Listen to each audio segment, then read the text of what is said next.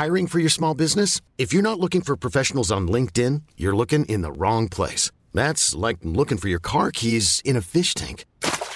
LinkedIn helps you hire professionals you can't find anywhere else, even those who aren't actively searching for a new job but might be open to the perfect role. In a given month, over 70% of LinkedIn users don't even visit other leading job sites. So start looking in the right place. With LinkedIn, you can hire professionals like a professional. Post your free job on linkedin.com/achieve today. Hey there, it's Michelle Norris. I'm host of a podcast called Your Mama's Kitchen. When I travel, I'm usually looking for a way to find a taste of home when I'm not at home. And one of the things I love to do when I am at home is entertain. And Airbnb allows me to do that. When I was in California recently, I rented a house that had a great kitchen. And when we were sitting around the table, we were all thinking, we're in someone else's house. Someone could be in all of our homes as well.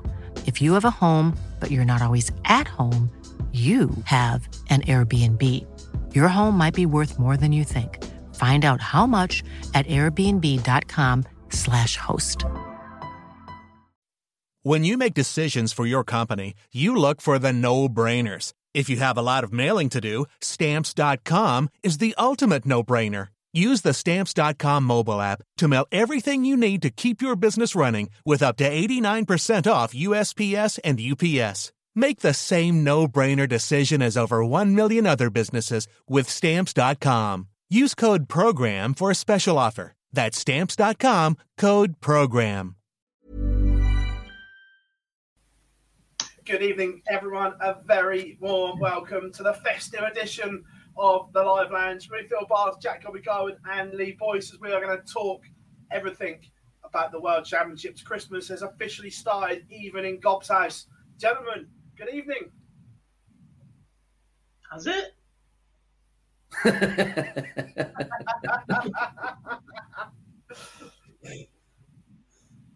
Don't think it has, But mate. shocking news is Gob doesn't own a Christmas jumper yet. Shocking behaviour. Until tomorrow. It's on delivery. It's on delivery. Not done enough, mate. Not done enough. Should have had it delivered on You the wouldn't want to first. see it anyway. I don't want to see you, but I put up with you every Monday, so it's part and parcel of it, mate. Good evening, everyone. So the chat room is already rammed. All the regulars are in. Rose, Juanita, Terence, Andrew, James, Tommy, welcome along. Bill is in. Kieran, Charlie is in. One of our own. Hope you are well, mate. Philip is in. Hope you are good as well. Matthew, it's all good, guys. Christmas is here. The World Championships is here. That's going to be a very large part of the show today. It could take us a while to get through everything to do with the William Hill World Darts Championship, boys. Should hope so. You've called it the World Championship preview show. If it's not largely the World Championship, you've misled the fine folks that watch it. It's going to be interesting, and I can't wait. Alexandra Palace, Muswell Hill is on the horizon for us all. The build-up's been good. Controversially, I'm going to say, didn't enjoy the PDC Christmas advert. I think there's been better, yeah. Don't get me wrong, excellently produced, but I prefer it when they're Christmas themed as well. Like when they borrowed I'm with you as well. well-branded commercial adverts, shall we say. My favourite film of all time is Love Actually, and I'm not afraid to say it. So when they rip that one off, I'm all over it. I loved the John Lewis trampoline one, where Rod bundles Banksy out of the way. Yeah. There it is. James, it's still there, mate. We've made him move the barrier over just a little bit, but if you look just on Phil's right ear, your left, you can still just see it. However, you can also see my amazing Christmas scenes. It's even better on the one we switch to in a minute. Both walls are our Christmas tree is up, as always. But boys, first reactions. Obviously, the Worlds. 16 days of absolute carnage over the Christmas and New Year period. Are you ready? No. Are we ever ready? If I was going as a fan for 1 or 2 days, yeah, maybe. When we've got to cover it for God knows how long, go straight into the WDF and Q school and whatever else that follows? No, not really. Am I ready? No. Am I going to be moving house during this period? Yes. Do I know how many days I'm going to be away from my current house to spend at home for Christmas? No. No. Have we done our rota yet? Was I supposed to do it yesterday? Have I done it yet? No. Other than that, mate, I'm absolutely buzzing, and we're so prepared. You're making me sound very prepared just for Christmas in general, mate, with that list. He's bought a bloody t-shirt and he's more prepared than I am. He's got that one. I can't say I've got the Home Alone Christmas jumper. Merry Christmas, you filthy animals. But Henry's left a very good question. We'll come to that. He says he's put it in early just in case because he's got a nip out. Great question, mate. We will come to that later on. But, boys, let me get in. Oh, everyone, pre-warn you in the chat room. You know what's coming. When we get to those points, I'm going to ask you for quarter winners, semi-finalists, finalist, and winner. So make sure you are prepared in the chat room as well. Gob's just now frantically writing this all down. Gob, do you remember yours from last week? No, because that's what I'm trying to work out in my head. I'm not frantically writing anything down. I'm trying to remember what I predicted because Luke forced me into making a prediction on instant reaction, and Lee was a conscientious objector, part-timer. And I've got to remember, A, what they were, and B, if I'm going to stick with them or if I'm going to change my mind, which I did say when I made those predictions, I may change my mind. They were just instant reactions then and there. I think there's definitely one quarter that I'm going to change. The other three I think I'm pretty solid on. So, well, yeah. This is an image. Yeah, I remember the four now, and I'm definitely changing one. Hopefully that is an image we will not see again in relation to no fans in Alexandra Palace. As much as that middle walk-on looked the absolute dogs, let's hope we never see it again. I think that is a bit of a shame. I really, really liked the setup last year. Oh, don't get me wrong, the middle walk-on was amazing. I completely agree. But rattling around in there with no one in there wasn't pleasant. Yeah, but there's part of it. I love the middle walk-on. The players, when they're waiting, sometimes just walking like half a mile back up the arena just to wait till they missed the double, and just when Price walked off after he missed his 6th or 7th match stars in the final, walking past the trophy. And there's parts of it, like it says, if there's a way that they could do it with that middle walk-on. I certainly preferred that more than I did the first night where they walked out from the side of the stage. But yeah, it's more important to that fans back in the arena. Can't wait for it to start. James makes a very good point as well. We'll touch on that later, mate. But yes, huge knock-on effect to that one. Right. We'll bring this one up first of all because I'll be nice to you and I'll put the bracket one up in a minute. But the schedule has been released, gents. I don't think there was any real doubt what days some people were going to play and some people weren't. The only thing one thing I am a little bit surprised at, were you surprised they put Fallon on the same night as BBC Sports Personality of the Year? Yeah. I was surprised initially anyway to see Fallon on Sunday night. I expected to see her on the Friday or the Saturday. And probably expected her when you had a seed who was playing that night, not as big as Johnny Clayton, to be on that night. But yeah, surprised to see her on the Sunday, but not as much for the Clash with Sports Personality, more as I expect to see her on a Friday or Saturday. Yeah, it's a fair one. But opening night, no doubt or no surprise that the reigning champion, Gathering Price, opens up. Boys, I think that was always set in stone. That didn't really surprise us. Got any surprises for you in the schedule? I don't think so. I think it's pretty well spread out. You get virtually a big name in every evening session. Some of the afternoon sessions are obviously going to have less attention on them because they just don't get the crowd. They're not at the times that suit people watching from home as well. Opening night is decent. You get some pace in Ricky Evans, some entertainment. Lewis v Matt Campbell should be a really good game. Actually, I think this is part of the issue is coming in as defending champ is that you do have to play opening night because that player plays on the same night already. Before they changed the format a couple of years back and it was like best of 7 legs or whatever it is, best of 9 legs in the prelim rounds, and then it was the best of 3 sets. The amount of seeds we lost for a couple of years in a row was ridiculous because those players that had just played that short format, settled up on stage, were actually coming into it in decent form. The fact it's going to be over a few sets, I'm not saying tiredness is going to take an issue when they potentially need to win 9 legs, but to go and reproduce that a couple of hours later will be difficult. But if Richie Edhouse comes through Lee Howe when virtually unscathed, with the 180 power he's got, to play twice on one night and settle up there could be a test for Gerwyn Price on opening night. Yeah, look, I think it's a tricky little one for him to navigate. I'm completely with you that it's not the nicest of games for the defending champion for those reasons.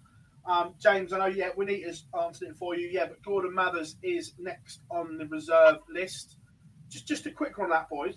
The fact that they've published the next 2 reserves says to me they're expecting it. Yeah, I think last year there was always they only published, I think, the one, was it? It certainly wasn't a list like we've had this year. Yeah, it wasn't a list like we've had this year.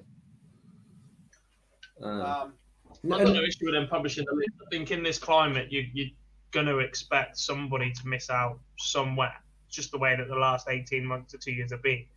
The issue I've got is that should be Pro Tour based. It shouldn't be one-off qualifier based. Yeah, no, I'm with you. Yeah, I'm with you, Dob. Yeah, I'd go with that. It's interesting. But yeah, back to the schedule. Like we say, some interesting, some clashes, some interesting dynamics for Price, and it's the same for any defending champ. This is all like a one-off game that you just have to win this one and then reset yourself for a new tournament if you get to the 3rd round because of the distance and time from when you play. Yeah, there's 12 days I think between his first match and potentially second. It's a long time. There's normal calendar that can be 5-6 events potentially. If you've got Pro Tours and a weekend tournament, there could be a lot happening that time. So it is just coming and focusing on that one game and sort of then getting ready for I'm assuming he's back on the 27th or will be back on the 27th, playing on the first day. So it's a big gap. It's a massive gap, but it's always been the same for the champion. It will be difficult. Expecting obviously Edhouse to come through the first game, but how well Gerwyn Price can play, he's expected to come through that. But it is all focused on the one game, and then sort of the tournament really starts because of how quickly the game's then done on the 27th onwards. Here's one for you. If you were a international or European player in the current climate, if you win your opening / second round game, do you stay or do you go home in the current climate? Personally, what would you guys do? Stay.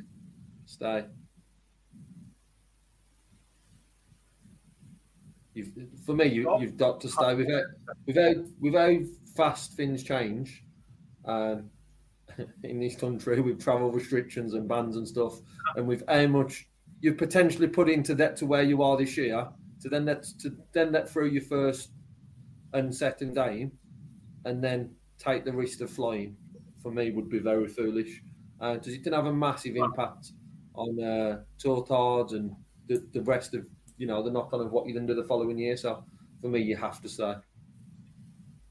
Literally an hour ago, there's a matchroom event that starts tomorrow, the Mosconi Cup pool tournament. one of their players has been ruled out because somebody on the same flight as them has tested positive for COVID, and they can't guarantee he hasn't got it in the time frame. So he's been ruled out. Why would you even take the risk right now? But that may say 500k says stay. Yeah, and I think there's also a part as well, and not just looking at the first and second round and staying over Christmas. It's also getting your preparation right and being in the UK, sort of from this time onwards, and not coming over as late as, next week if you're playing within a few days. Because how quickly things change, and like Dobbs just said, we've seen a case in a different sport, and they don't test quick enough. So it's not worth taking that risk for how much money, as Mace has alluded to, how much money's in this event. Why would you take the risk? Yeah. I think the problem is that for some of the qualifiers and the like, it is a bit of a difficult one. Look, I know there's £7,500 just for turning up, but to potentially, if they're working on whatever, not all these are full-time pros, to get 3-4 weeks off, as they possibly have to plan for, would be a little bit different to the likes of Van Gerwen nipping back to Holland for 4 days. I'm not saying it's right, but Michael, he doesn't, but Michael normally drives there and back for the Worlds. Well, he certainly did last year because of this issue. So, yeah, look, that's an option. Sean Dart says, what are your thoughts on Charles Losper withdrawing? Was looking forward to seeing him play. Yeah, look, we were talking about this off air. We might as well cover it now before we get on to the draw and predictions and all that. Mike De Decker comes in, and it was no great surprise to any of us gents, was it, when all flights in and out of South Africa were suspended and everything like that. It was almost impossible for him to get over. Yeah, look, I think we've pretty much been expecting this outcome because of the current red list that South Africa finds itself on. But the problem is that even if you then try and go in via a different country or whatever, half of Africa is in the same situation. So that's a long commute up Africa as it is to then get across. And because he is a high profile, relative as a sports person, the British government is going to clock straight exactly where he's come from and whatever else as a sportsman trying to come in via that route, because so much has been made of the fact that there's a South African coming over, or potentially coming over, to play darts in the World Championship. So the minute the draw was that they put that on there and everybody started putting 2 and 2 together, there was absolutely no way we were going to see Charles Losper in this, unfortunately. But there is a knock-on effect to this. With Mike De Decker now in the World Championships, he jumped back in to the 64. So officially now, Mickey Mansell has lost his tour card. Was 99% going to lose it anyway, but there was probably a set of results that meant he kept it. But he has now dropped out, and Mike De Decker is now back in those places. And as James says earlier, just that one switch now puts huge pressure on Scott Waits, Max Hopp, John Henderson, and potentially Willie Borland to keep their cards. Yeah, it's not right in that sense. But for me, it comes back to the reserve list. If then the reserve list shouldn't go on the qualifier, it should go on, I don't know, whether it be you replace with someone else initially from that qualifier, and then if not, then it goes to the Pro Tour or Order of Merit. Obviously, in this case, if you went to the second on that qualifier, probably would have the same issue. So then you'd move over to the Pro Tour Order of Merit and you'd look at different routes. And then if Mike De Decker was then on it from that way, then I'd be more inclined to say that it's probably more fair than it just coming through on that 1 days of action. Someone who's lost in the final game has then come through just then on his ranking. It just doesn't seem right, but it's something that was set out, and with the potential of that happening, and this might not be, touch wood it is, but this might not be the only case, obviously with all the restrictions and travel that's going to be there, so hopefully it's the only one. Yeah, a couple of questions on this in the chat room. Sean says, what's the chances of John Henderson losing his card? It has now gone up percentage-wise, that he's got more of a chance of losing it now, boys, than what he had 24 hours ago?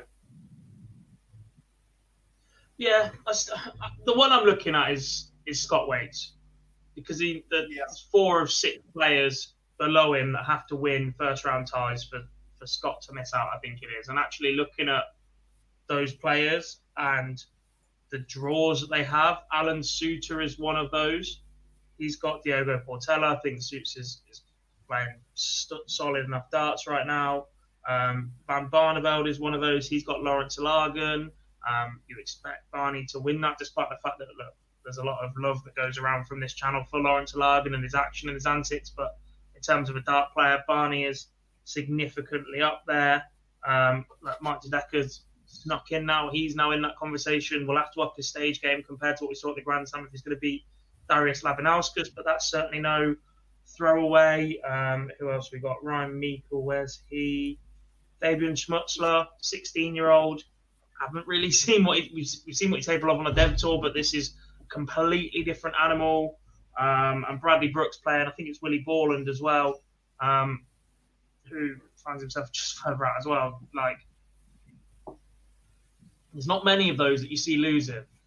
If you were to do a March Madness and plan your bracket all the way through right now. Yeah, it really is an intriguing. Have to go back to school. It's an interesting battle and dynamic to that little race for the tour card, which has been changed massively in the last 24 hours. So that's that one. Right, we're going to get into it. We've danced around it long enough, boys. There it is in draw bracket order. The draw for the William Hill World Darts Championship. And I know you guys did a tremendous job reacting to it last week. Have you had time to digest it anymore? And has your thoughts changed anymore since then? I just want to see the first quarter and that fourth quarter just dead underway. Some of the games in there are just unreal. There's not much change in my thoughts on the initial reaction, but I was looking through just at the first round games, and there's just so many belters within there early on that it is very intriguing to see. Like I said, the big games and the sort of the big ties early on seem to be in that first and fourth quarter. But there's plenty of opportunities then in the other two that's going to make it very, very interesting. Yeah, completely. God, for you, anything changed? Initial reaction? I don't think so. I think there's still more excitement from me with the potential second round matchups that we've got than a lot of the first round. There's still plenty of unknown entities in this. For a PDC World Championship, it's not very often that you just get a player out of absolutely nowhere that we don't know an awful lot about, but there are still a few of those dotted about in the draw as well, so there will be interesting stories to follow along. There is possibly a few names in here that aren't the most pleasing on the eye, etc., but, you know, that's just the way that a tournament of this size works. Yeah, look, there was some very easy afternoon games, let's be brutally honest, to pick as they were coming out. Obviously, everyone knows I was in Newcastle last week, and there were a lot of players going afternoon game, as they were coming out. So, but we'll go quarter one first of all. Just looking at the mess that quarter one is in. Gob, your initial reaction, tie of quarter one, and who comes out of it? As in the first round tie, or as in potential tie further along? Both. Ooh. I really like Ross Smith v. Jeff Smith.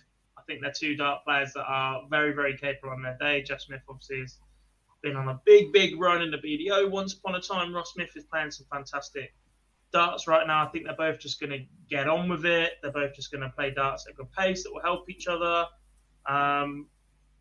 So I really like that one. Later on, it's difficult to look past potential Johnny v. Gezi, maybe even slightly earlier. You look at that very, very top section, your Kim Huybrechts, Gerwyn Price, and Fallon Sherrock. We haven't mentioned an awful lot of her so far, and obviously the underlying thing here is that she probably needs to make the 4th round now, not the 3rd round, if she's going to win a tour card outright. Depends on how the money falls. So, it would be quite interesting if that one plays out. But Steve beat absolutely no mugs. Stephen Bunting, Dirk van Dijvenbode are in that half of that draw as well.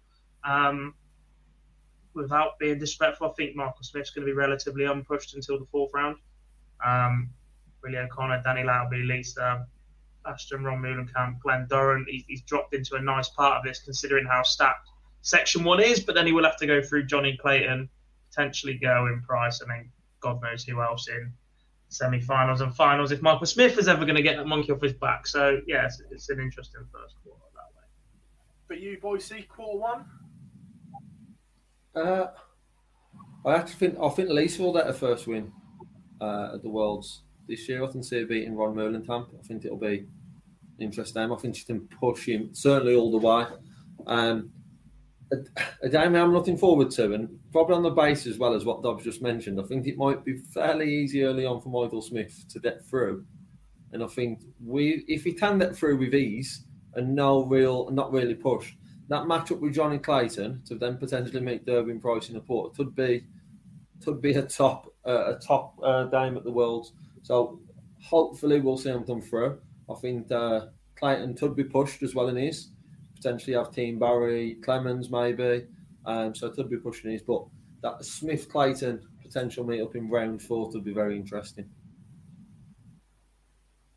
I know I've spent a bit of time with him this week. I'm really looking forward to watching Danny Lauby on that stage again because he is so good to watch. Quick. I think he's quicker than Ricky Evans as well, watching him. Possibly. There are definitely moments where he just gets rid of the darts so quickly, especially if that first one's in. But I think he suffers with the same issues that we've seen Ricky Evans and perhaps some of the other quicker players, is that in full flow, Danny Lauby can take 2-3 legs away from you before you've even blinked. He is that quick. But it does mean there are the slightly erratic darts that then cost you your average of consistency and just give your opponent that extra chance. I think he just needs to take that extra moment sometime and drop that off. Yeah, no, I agree. Also in that quarter, looking forward to see Louis Williams potentially against Gabriel Clemens as well. I think that one's got a little bit of something to it. And having spoken to Glenn last week, the interview will be out this week as well, by the way. I'm looking forward to seeing Glenn because he actually seemed in a real good place. That he'd gone away, he's worked some stuff out, but it might not work. But I'm looking forward to seeing Glenn and seeing how that is. Yeah, the thing is, throughout the year, obviously, we all know the trouble he's sort of had with his performance. There was parts, and the game I sort of look back to is his appearance at the match play. There was parts of that game where it looked like the game was there. Unfortunately, then he's dipped off of them. But especially in set play, there's going to be opportunities if you can find them little runs. And I think more for anything, even if he doesn't come through or doesn't get a win on the board in the World, it's more about can we see, a level of improvement from what we've seen from Glenn to then potentially push on into next year. One to watch. A lot of people love Glenn, so hopefully we'll see a performance from him, if not the W. Yeah. So from quarter 1, who is your quarter finalists, boys?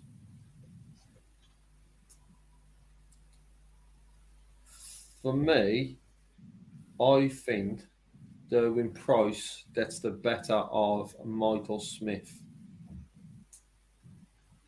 I know I'm making the mistake that I've probably done for most of the year and writing off Johnny Clayton, but his record at the Worlds isn't great, and I just think that starts the tournament for Bully Boy. Could seem there over the line against Clayton, but then I expect Price to get the better of him. It's hard to see anyone beating Price for me early on. So Price beats Smith in quarter one. For you, Gob?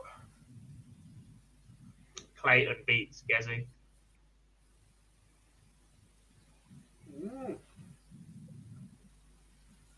I'm stuck with this one. So the champ has gone.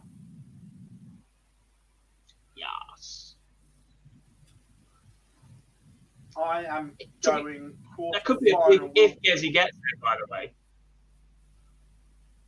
I just want, before you go, just because he's got that such a big gap, to have to come back in and potentially either play Fallon, which is going to have an awful lot of media attention on it, or Kim Hybrex, who is on his way back up, is going to take the game to him and be aggressive in the way that he has been over the last few months. That's not an easy one to come back into after, 12-day gap, did you say, Lee? Yeah, yes, from what's 15th, 16th? I can't remember the date it starts. 15th, isn't it? 15th, and he won't play then until the 27th, potentially. Obviously, that draw hasn't been released. I'm assuming it'll be the 27th, playing on day one. That's mad. I'm going for Gezzy to beat Michael Smith. Beats Clayton. If you both just knocked off the most informed player in the world. Yeah. The reason I have is, and I said the same last year. I know he went on to win it. Gezzy's record at the world, Johnny's record at the World Championships in set play concerns me. Johnny's record, full stop, concerned people before this year, and he's gone and won 3 TV titles, Philip. It's a different Johnny. Yeah. Careful, I'm not allowed to call somebody a different animal because I just get abused for that one, Christoph Ratajski. But the ferret is a different animal this year. It's still a ferret, it's just on steroids. Save that for section 2, Gob. It's still a ferret just on steroids.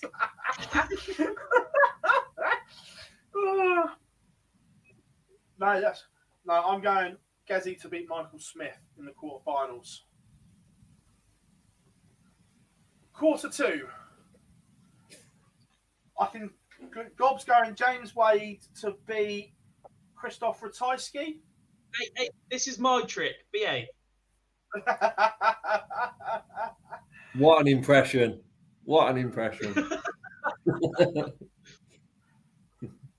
So, Gob, standouts from quarter 2 then. Where would you like to go with your standouts? I'll let Lee go first, or he won't have anything to talk about all night. We need to alternate these quarters. Round 1, the pick of round 1 for me has got to be Hempel versus Schindler. What a draw. And not only that, to have, as I said last week, to have that game and then to have a number 5 seed as well as the winner, that is a great draw. So looking forward to Hempel, Schindler. Dame, I'm looking forward to. Difficult one in this one. Probably Joe Cullen. I think that'll be difficult coming through potentially Everton Williams, but if he can go on to meet James Wade in round 4, could be very interesting. We've seen how well Cullen performed at the World last year against MVG. Completely different than Wade, as the game will be played at a different pace, but one that I look forward to in that section if they both come through. Gob, for you? I'm struggling to see where the seeds are up against it in this part of the draw. Adam Hunt can play, so can Kirchmar, but I think Van der Voort's in decent form. Wadey is, before the Slam group, said it a couple of times before that performance against Rob Cross in the group, and then once again in the knockout, was incredibly worried about James Wade. And I know he doesn't have the best record at Ali Pali, but this is a pretty nice draw without being disrespectful to anybody else. Whitlock might have his hands full with Clearmacher because that's where I expect to come through that one. Cullen. That Jim Williams and Evans are both capable, but Cullen produces his 95% of his game. I think he'll be okay. Dimitri is possibly the one most up against it, I think, as a seed there. Because whoever comes through, Hempel or Schindler, I expect them to give him a game. But if Dimmy of TV brilliance turns up, then he should be pretty comfortable. Devon, Jamie Hughes has been hit and miss. I think he's been injured for part of the year. Raymond Smith, steady, but I don't see him putting a lot of trouble on Devon.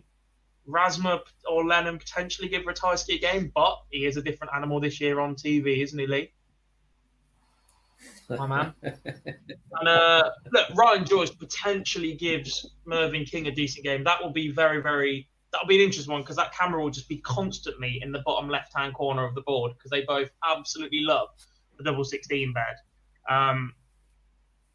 But yeah, look, I hate to say it at this event, but I don't see James Wade not getting through this quarter.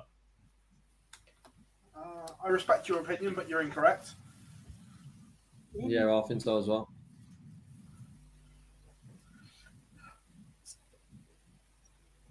I'm going to say it. Vincent van der Voort beats James Wade. No. Yeah, I don't say that as well, though, Phil. I think that's incorrect. If Wade loses, it's to Ratajski or Vanderberg. Again, you're wrong. He loses to Vincent van der Voort. See, I think he loses to Joe.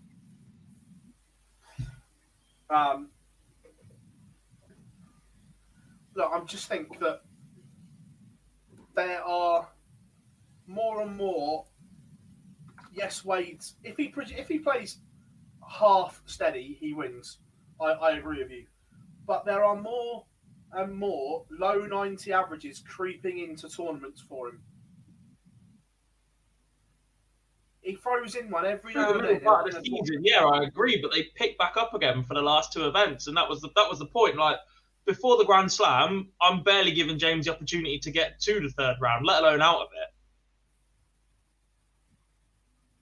But at this point, they were high in form for the last two events. I completely agree. But then, did he lose to? Who did he lose to? No, I'm just looking. James at the Players? No, at. So yeah, he lost to Desi, and again, it was a 94. Before that, he played some really good stuff. I agree with you, but those low ones keep creeping into big games. They do, but they keep creeping into games over leg play. And I know James doesn't really favour this event, and he is more of a leg play player. But I think he's got more bottle than anybody else in that quarter to go and pin a checkout when he needs it most in the set play at that point. For once, I actually think set play will suit him in that quarter because he'll just outlast everybody. He hasn't got to go and massively outscore everybody. He hasn't got to go take games away from people. He's got to pinch shot leg, as James Wade does. He's got to be solid on his own throw, and then he's got to go and take out that mid-range ton checkout that he loves so much and just re-find his love of tops. If he gets anywhere near 35% on tops for the tournament, he's in the semi-finals. See, I think Joe, that's the better of him because he finds a way. He'll demolish him in certain sets, and he'll just, like says, Wade's not a huge fan of the set play, and I just think Joe will get through that one. However, Dob, I have got your other boy to get to the quarterfinals, and I think Merv comes through that bottom part of section 2, and I have Joe Cullen to meet Merv in that quarter. Who wins? But not James Wade. Who wins that one, Boise? In your one? I hate to say it, but I think Mervyn King makes the semi-final. Are you about to play? For you? James Wade. Yeah, who's he playing? Oh, I beat Ratajski. And I just watched from behind a sofa. Wade beats that different animal on TV. Yeah. Let me guess. The round before Wadey averages 105, and then Wadey averages, say, 91. No, he just has one of them days where he's trying it a double because Ratajski's just got that in his locker. I'm going Joe Cullen to beat Ratajski. I can't believe I've said Merv. If Mervyn King goes and makes the semi-final, by the way, if you suddenly put Merv in the final, he'll have beaten potentially Ryan Joyce, Christoph Ratajski, Dimitri van den Berg.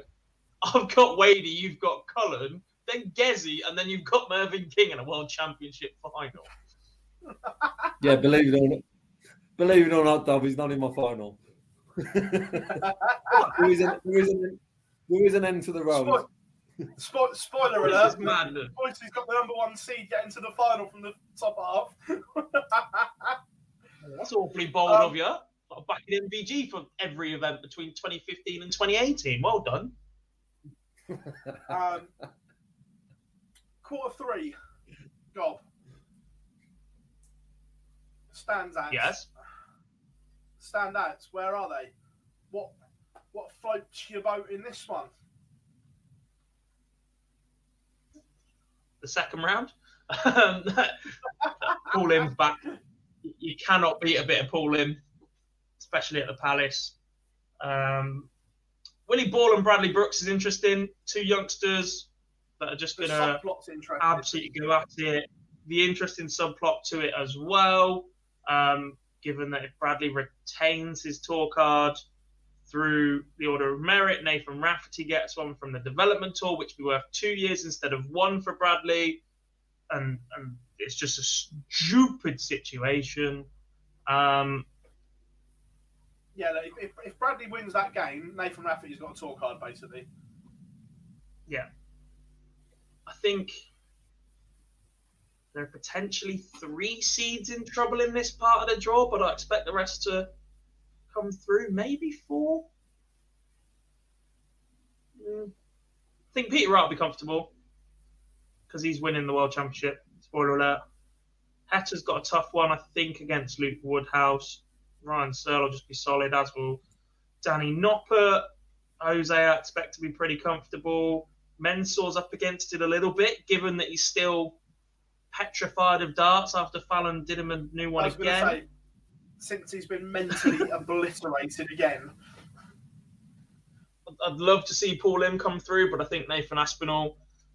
I think it'll be a difficult game for Nathan Aspinall because he is one that loves to get fired up, and there is so many players on this tour that have so much respect for Paul Lim. I think he's one of them that you're going to be difficult to get yourself fired up against, but I still think Aspinall comes through. He's looked pretty sharp recently as Aspinall, one that's flying under the radar a bit, and that underdog mentality suits Nathan Aspinall more than being heavy favourite, so he won't mind sneaking under the radar at all.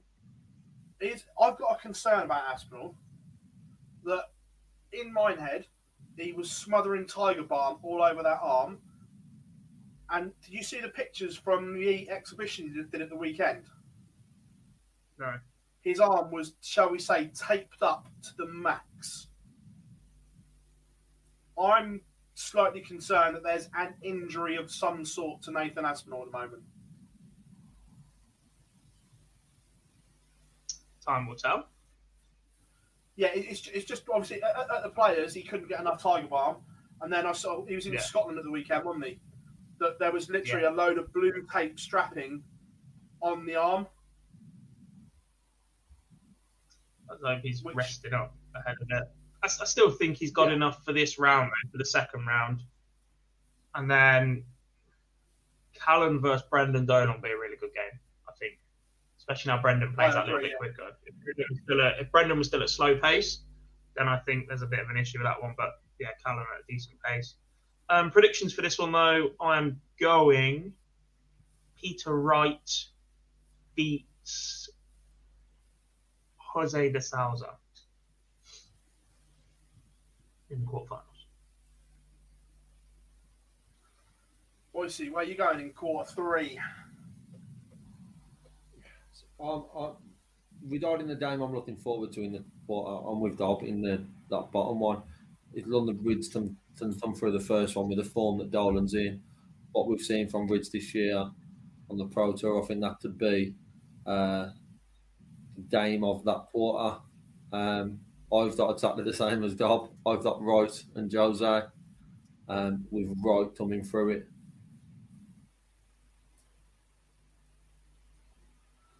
Interesting. I just looking at that bottom. I don't see anyone beating Wright at this stage. And then looking at the bottom, I worry for Mental with a knock-on effect. Be interesting to see if he can come through that one, because I expect him to play Suter, but we haven't seen the same Suter as we saw at the start of the season. But if so, he can certainly push Mentor, depending on the Asp injury. And then who comes through that Dolan Ridge? I just see Jose coming through that one. And I'm sure you're going to disagree, BB. Look, I think, just looking at it, I think Wright potentially against Searle in the one before is an intriguing game. I think Wright comes through it, but I think it will be close. So I think Wright, it's that bottom cluster that is intriguing for me, because like you said, Diogo actually really surprised me on the live league last week. I wasn't sure those performances were there, and we had a couple of mid-90s averages from him and everything like that. He massively surprised me on the live league. I think Suter beats him, but I think it's closer than what it was in my head a week ago. I think a week ago, before I saw Diogo play, I think Suter wins it comfortably, but now I think that's a little bit closer. I think Suter then beats Sulovic. I just think that and I know we've laughed in our group chat. If I'm either Diogo or Alan Suter, I'm walking out to Katy Perry last Friday night. I'm playing the ultimate mind games. Or I'm accidentally not putting my Bluetooth wireless ones on and playing it out loud in the practice room just before we walk out. It's an absolute minimum if that's the case. You change your shirt and you wear a pink shirt against him or something like that. It's the bottom two games in that section that really intrigue me. One, if Nathan Aspinall's fit, I agree he's a huge danger, but only time will tell on that, how fit the Asp is. If he's 100% or in and around the 90-95% fit, I think Aspinall can make the quarter-final against Peter Wright. But there are a lot of question marks for that to happen. I don't disagree, but the problem I've got with that is that if he's 14 days before, not even 14 days, what was it? What we got? 9? I don't know, 15, 16? Whatever the weekend was, 12? I don't know. Someone do the math. Yeah. And he's that heavily strapped up. Even if he's okay to start, the fact he's then got to go through 4 games to get to that quarterfinal would be an issue. Because these aren't Pro Tour races to sit. These are I agree. That's why I said that there are lots of question marks by Nathan Aspinall, and only he can tick them off. I really like what I saw from Callum Ridge. It took a really good James Way to beat him. Brendan Dolan getting to the semi-final. I am going to go quarter-final. Peter Wright will play Callum Ridge. And Peter Wright wins. So we all have Wright in the semis. So everyone now, do not back Peter Wright to win the world. So we've all just given him the kiss of death to get to the semi-final. I'm not kissing him. Now, the absolute cluster of quarter 4. Where the hell do we start with 12 this? minutes so you can finish that phrase. What's that? 12 minutes so you can finish that phrase. Yeah, I looked at my watch to see if I can finish it. I'm going to do it anyway. The absolute clusterfuck of quarter 4. Yeah. Yeah, it's a dream for us. It's a nightmare for every player who's in that section. No one's happy with that. No. Even if you've got a fairly nice draw early on, some third round, you're up against it. Whoever you are in that section, it's an absolute nightmare, like it says, for the players. It's a dream for everyone who's tuning in for any of those games. Some of them first round, and then second and third are just absolute practice. To have a potential of like Cross and Barney in round 2 is just unreal. Same can be said of then Stady and Gary Anderson. So, and that's just picking at 2 of those potential draws. It's the round 1 game for me has to be Alada and Barney. I love seeing Lawrence play, and obviously coming up against Barney will be very interesting. Trying to pick what my favourite game in that quarter, the likelihood of them happening is slim, but one that really I'm really looking forward to, if it does get to it, is Luke Humphries versus Dave Chisnell. I think the pace of that game could be very good. There's so many big names in there, but the pace of that will suit both players, and we could have a classic between Chizzy and Humphries. And once then, that's only round 4. So we are absolutely in for a treat in this one. However, prediction-wise, I can't see MVG not coming through it. I just think the performance he's got, it will take something of what we seen last year to not seeing that through that quarter for me. And I think he beats Rob Cross in the quarterfinals.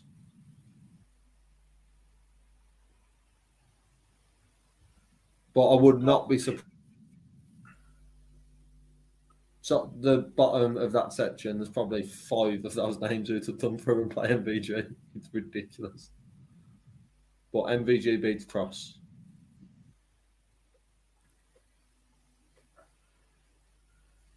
Standouts for you, Gob? Everything. It's just an unbelievable pattern draw. Eddie Lewis, Matt Campbell, obviously.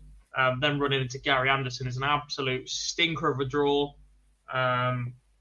Ricky Evans will be entertaining as always. Obviously touched on Barney Alagan, that'll be class.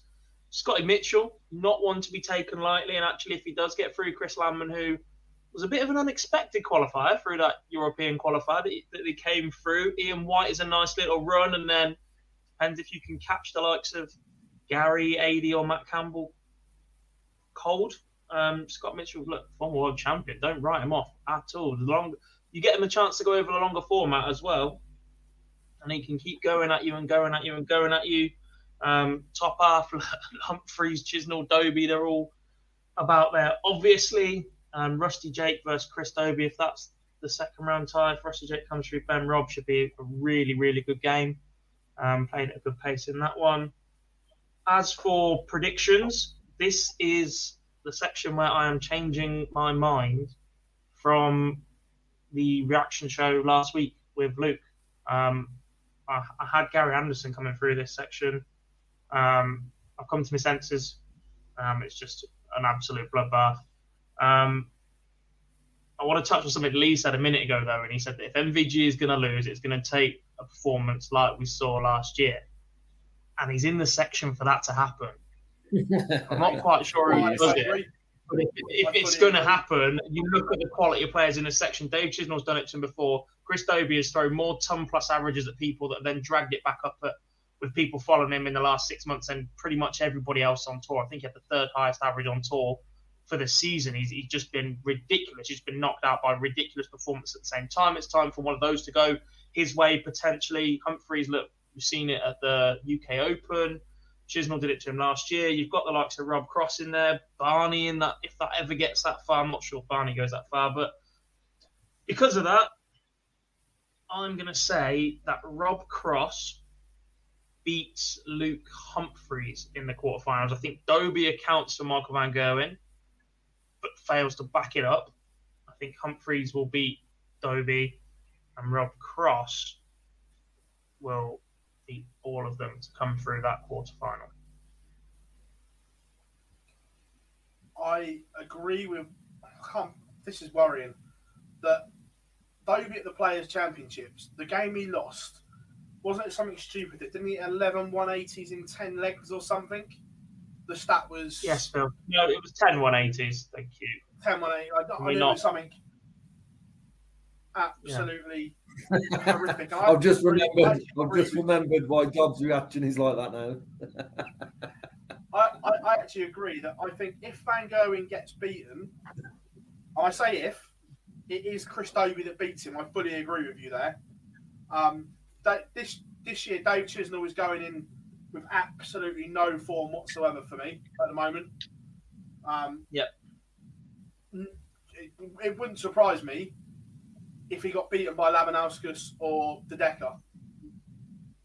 Yeah. I think Darius comes through, but yeah. Yeah, then again, we'll probably see Chisnall average a ton and God knows else what, and then it'll be the round after where he drops off to an 86 or whatever that is usually Dave Chisnall's act.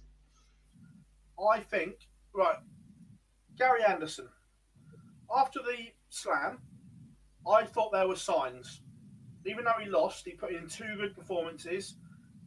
MVG upset him. He got the big cheese on, as he calls it.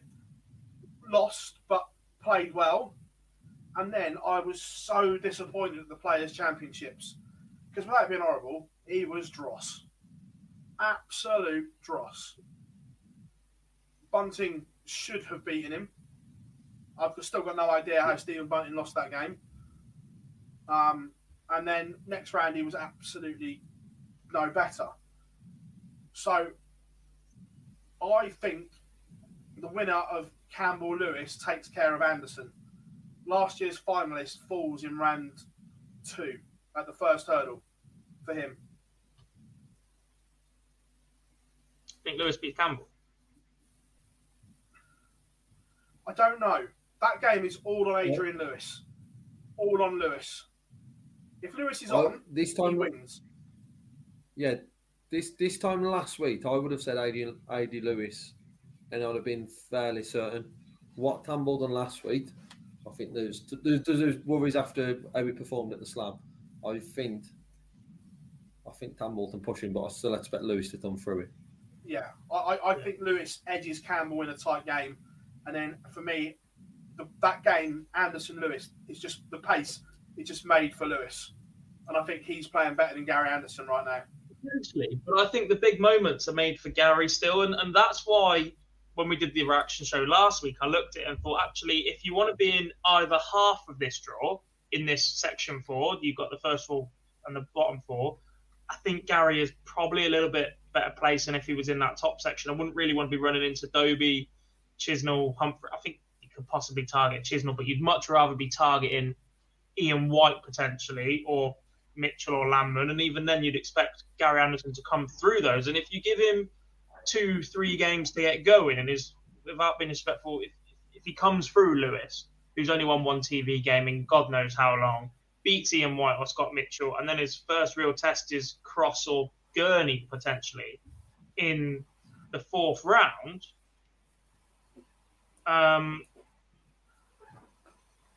then he's had a chance to get himself going. And we all know how much Gary Anderson needs matches to get himself going. And I sat here and I've argued quite a lot this year about just how poor Gary Anderson was last year in making the match play final and in making the World Championship final. But actually, they weren't that bad performances or stats on paper. He had a pretty good tournament. He didn't quite produce the glistening moments, and he perhaps let too many sets slide last year that made games closer than they should have been. But actually, numbers-wise, Gary did pretty much everything you need him or want him to. And that's why I think I went for him last week. I'm changing my mind, obviously. I'm going Rob Cross. I just think that it's just an absolute threat right now. Yeah. He's just so solid, so consistent. You've got to break him down over potentially 4-7 sets. It's just not going to happen, I don't think. I think Mitchell takes care of White.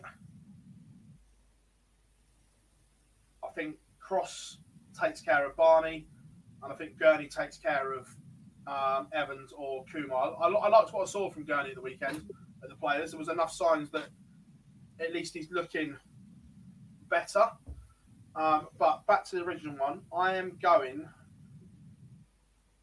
Quarter-final will be a repeat of the European Championship final, but different result. I'm going MVG to beat Rob Cross.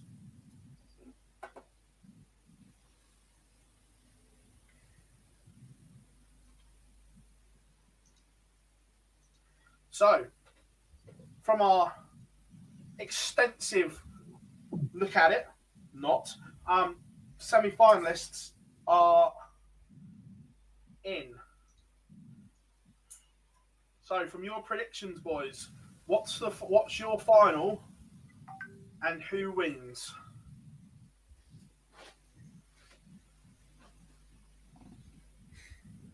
My final hasn't changed. So I'll give Lee a little bit more thinking time. I think Peter Wright beats Johnny Clayton in the World Championship final.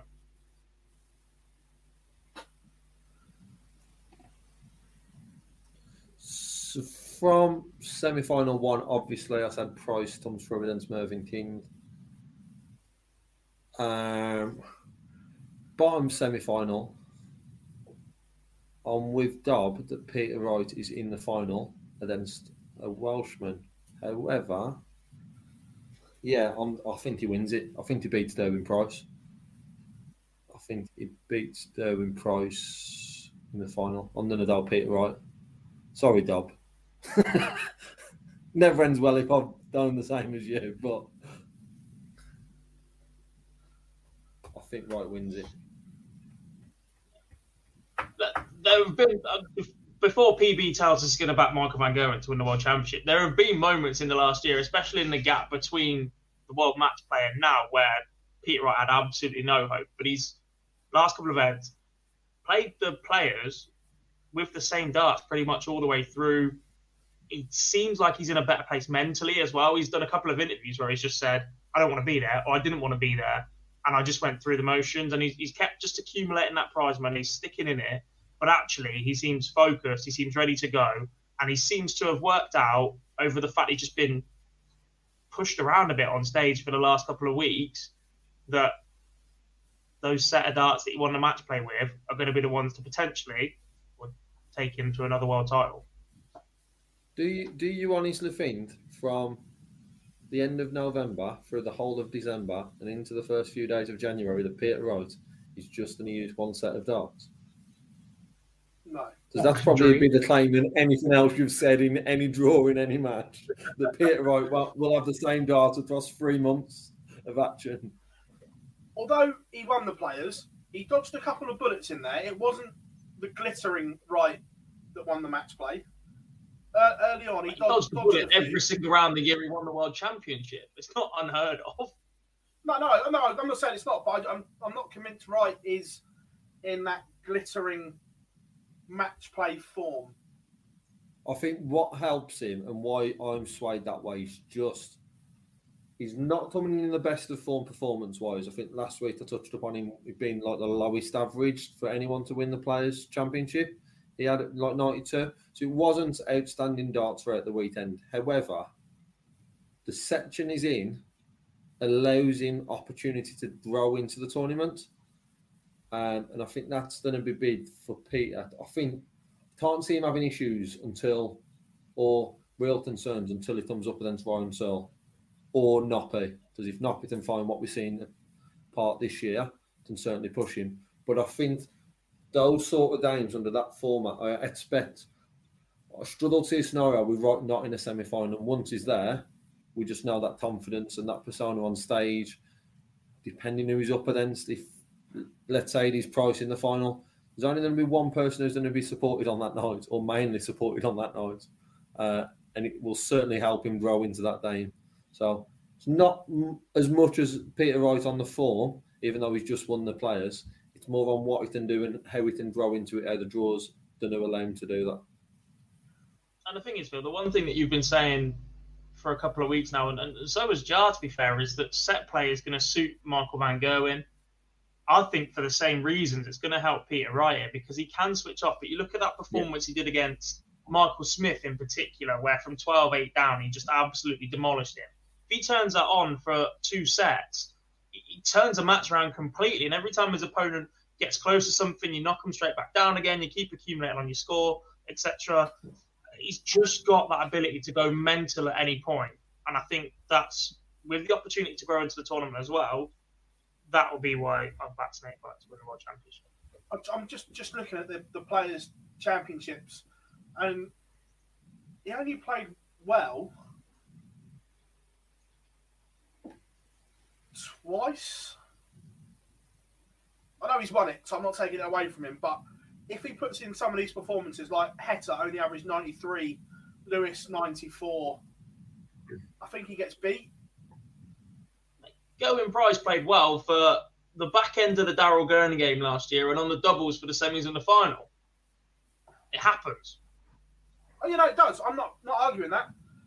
But I'm not sure Wright's in the best headspace right now. Even when he won the Players, you could see him. He wasn't happy on stage. And that reaction to being booed, he's never experienced it like that before. Obviously, we were there. He was genuine. Normally, Wright's the fans' favourite. It was boos of anger at him. It wasn't pantomime boos. It was Gezi-type boos in Scotland that he was getting.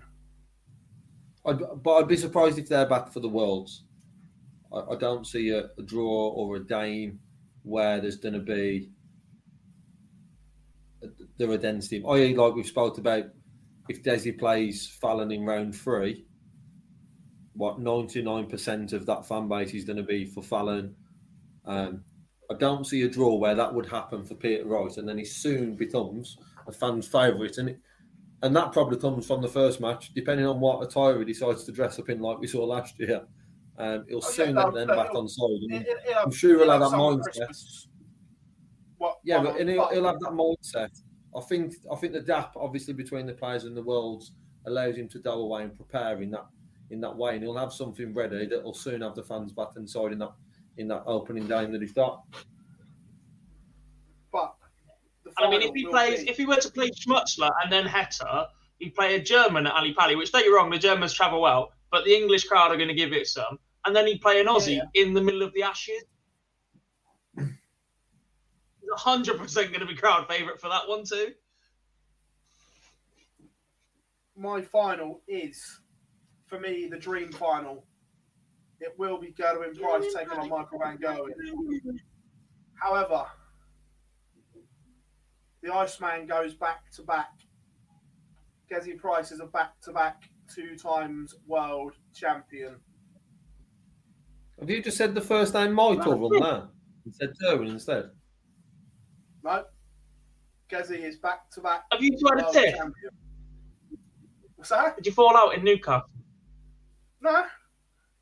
I just think that sure Gezi wins.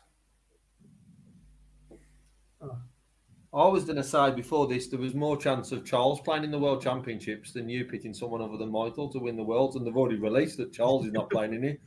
So now you've done with Gerwyn. Very surprised. Shock, Lee gets the prediction wrong. That means Peter Wright's getting nowhere near.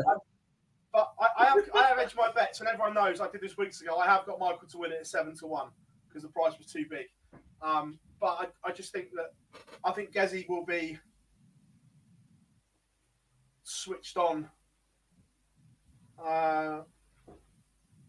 Mace is going Price Anderson final again. Could you imagine? Scenes. Part of me genuinely regrets moving away from Gary after backing him before. That bottom section, he's just got a knack of coming through, but weekly darts cast, you guys have got it right. It is James Wade's time. Please. I'm guessing it's Lowell, and unfortunately I can't agree with you, and I hope James loses to Mike Clivenhoven. Get out, Phil.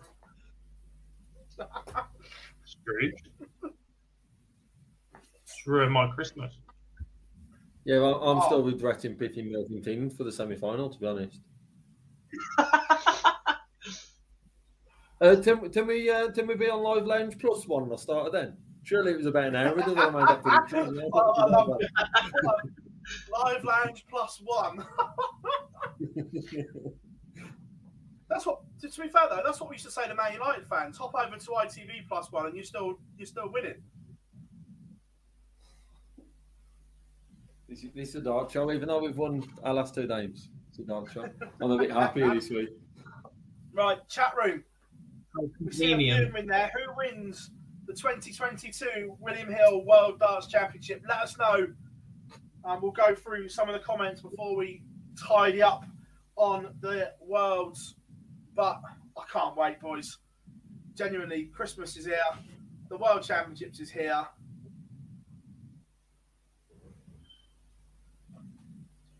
Yeah, I'm with you. There's just some of those ties early on. Like I said, the sections we've touched upon in 1 and 4, and then I'm saying 1 and 4, and then I've predicted the name of round 1s in section 2. It just sort of, the draw worked out very well. The ties we've got throughout, it just sets it up beautifully, and I can't wait. Here you go. I love the World Championships I'm going to be a bit fruity. Go on, mate. After your wild predictions, does it change your mind on who the 10 will be? You know what 10. Lee's just put Mervyn King in the Premier League. I did not. Right. Mate, if he gets to the World semi-final, he's in. He ain't. If he wins the World Championship, he still won't be in my 10, so I won't worry about that, though. Genuinely, if Mervyn King makes the semi-final, I've still got more chance of shitting in the Queen's bed than he has of playing in the Premier League. Poor Liz. There's no way. Yeah. With the Queen on first name basis. Rule number 1 would come in. There would be a complete restructure of rules.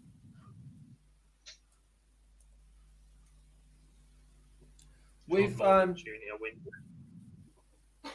in relation to your question, is it worth next week? Obviously, that'll be don't worry. Next week it's on the agenda. Don't worry, it's on the agenda for next week, boys. See. You've asked, does my 10 change because of the semi-finals? My 10 changes most days. So I've got about 14 names. There is only like 5 of those for one spot. There is 8 or 9 that are guaranteed. But, yeah, it does. It doesn't change for me in regards to my picks. Does 3 of the 4 will be in the Premier League? Obviously, in MVG, Brighton, Derwin Price, and Mervyn King into the semi-final. Doesn't mean he's in the Premier League. Final, yes, but semi-final, nope. I still don't think a final would be enough for King. Genuinely don't. But a final might not be enough for King, but a third round for someone else might mean they're in. So that's what the Premier League offers are there. To be fair, round 3 is irrelevant. Can't lose round 1. I refuse to be drawn in on this. There's too many Can't people lose round 1 in higher places that are giving out too many signals for me.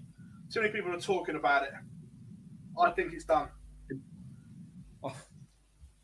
Can't lose round 1 for me. I understand why. I totally understand why, but and it's a difficult round 1 as well. If Beaton can find any form, but if doesn't get through that one, then it becomes a bit more difficult. Oh, Mace's put his in. Mace's Premier League 10.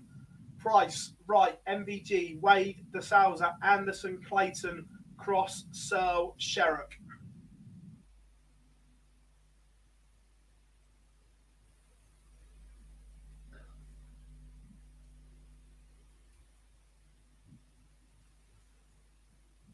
Go on, then. I'm just go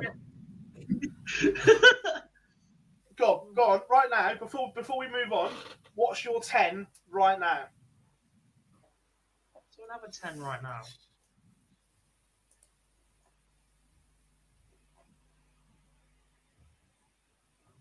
Mervyn King. James Wade. I'm just doing a 10 to piss off power. Yeah. This is the dream 10, right? And watch Phil struggle to interview every single one of them every single week. James Wade, number 1. Yeah. Gary Anderson, who just wants to play darts, number 2. Michael Smith firing shots at people, number 3. Dobbs 10 is live on PDC TV and not on Sky Sports at 7 o'clock, by the way. Christoph retires because he's a different animal.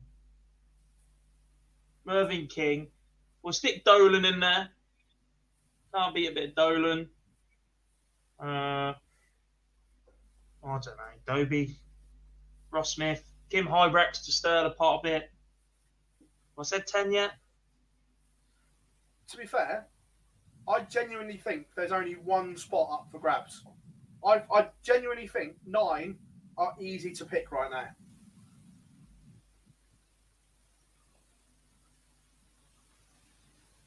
Do you? Top 4. The top 4, unfortunately, I think Grumpy is going to be in the top 4 at the end of the world. Mate, Can we stop privileging things with unfortunately? He's earned it. Well, no, it's unfortunate. I'm not going to lie. He's an absolute arse to interview. I'm not even hiding the facts anymore. Don't be mad. He was on about Dobb. PB, I thought he was on about Dobb then, not James Wade. Please, get me in the community. Right. So, genuinely, and this isn't with my biased head or anything like this now, I think 9 of them Michael Smith's in. Michael Smith's in. No, he's not. I think 9 are easy to call. So you've got Price, MVG, Wright and Wade as the top 4. Done. Locked. Cross will be in because he won the European Championship. So I'd be amazed if he wasn't in. Clayton, defending champion, won everything else this year. Won what? Clayton? Cross. Of course. Look, would I have him in? No. But he's won. I think he's playing a lot better than he did last year, but he didn't have a great year last year. But I 100% think if you get relegated, you should be in the next year. And I know he's turned his form around. He's in. Dimmy ticks every box that the PDC love. Young, bilingual, does all the media. I think Dimmy is an absolute cert. Unless he's injured. Yeah. Then Fallon, I think she's in. I think it's done. Controversially, this next one, would I have him in? No. But I think Ando's in. Depends on his worlds for me. If he loses first round to AD Lewis, I think he's struggling. If he was managed by anyone else, I'd say yes.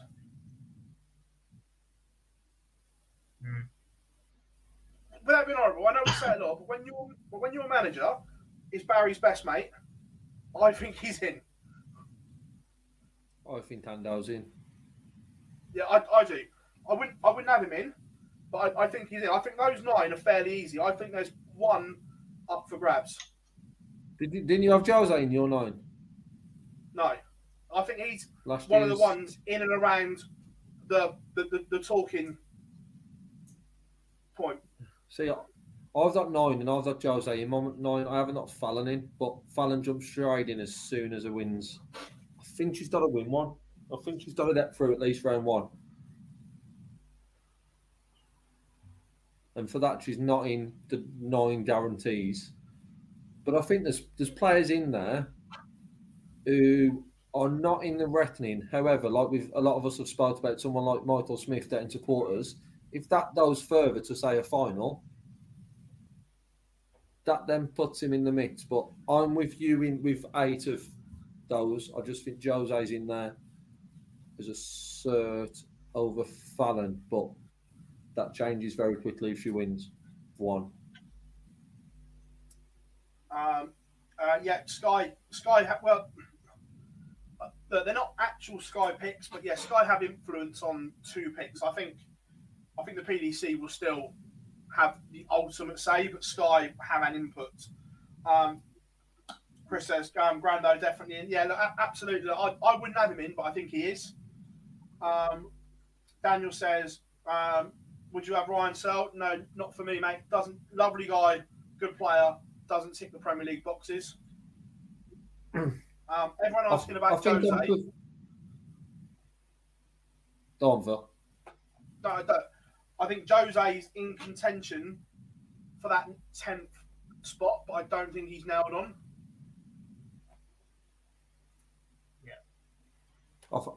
I'm with Dob in regards to the person who gets relegated should be out. I also think if you get to the final, you should be in the following year.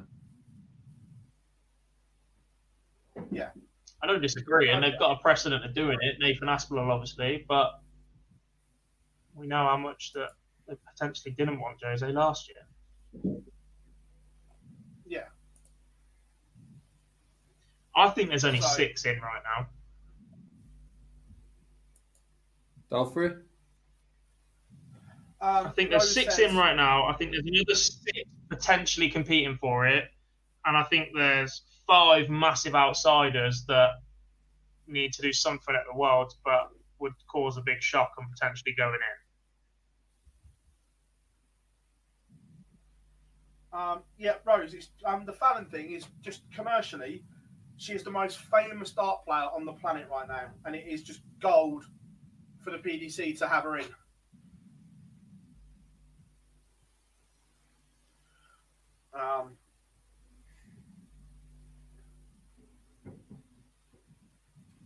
That got the chat room going, didn't it? That was good. Well, but Bill has absolutely nailed it. Bill has absolutely nailed it. What's that? Price, Wright, MVG and Wade, the top 4. Cross and Clayton for winning a major. They're the 6 that are 100% in for me right now. Oh, Demi's in. Do you think? Do you think? I'm not. That there's an opportunity they'll look at the Masters then, and only announce 8, maybe 9 for one spot, maybe. Especially it's not with the Masters. I think well. keep it open. In a Q-School's the main one. I think the issue is the fact that last year the Premier League was delayed, which gave them the opportunity.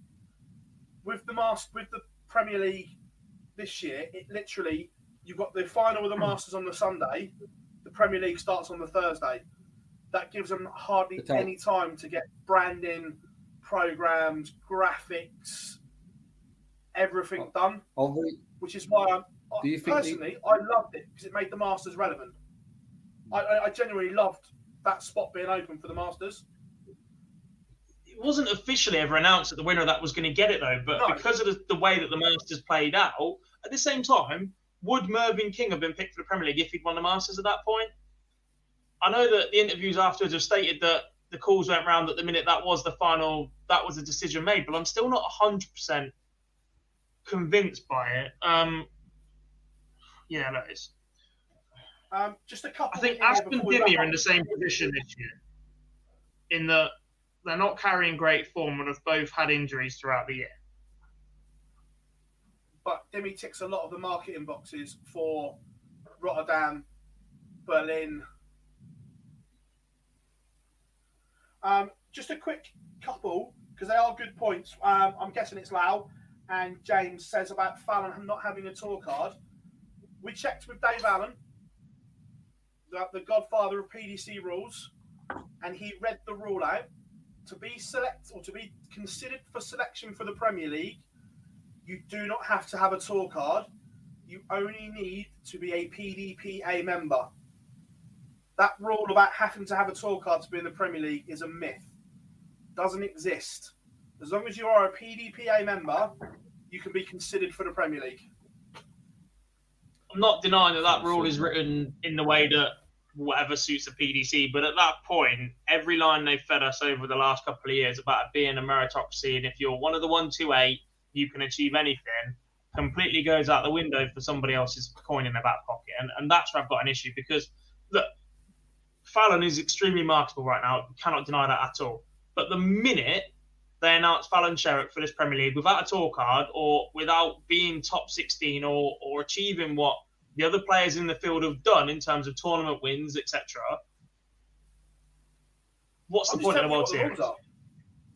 Mate, I'm not denying that, but at that point, what the hell is the point of the World Series? Because you're basically saying the Premier League is a marketing exercise. Well, so is the World Series. The whole point of the World Series is out there to actively grow the game. The Premier League is just travelling circus to get it on TV every week. It's become ridiculous monster. Whilst we're talking on, that. Andrew, is that on their Twitter?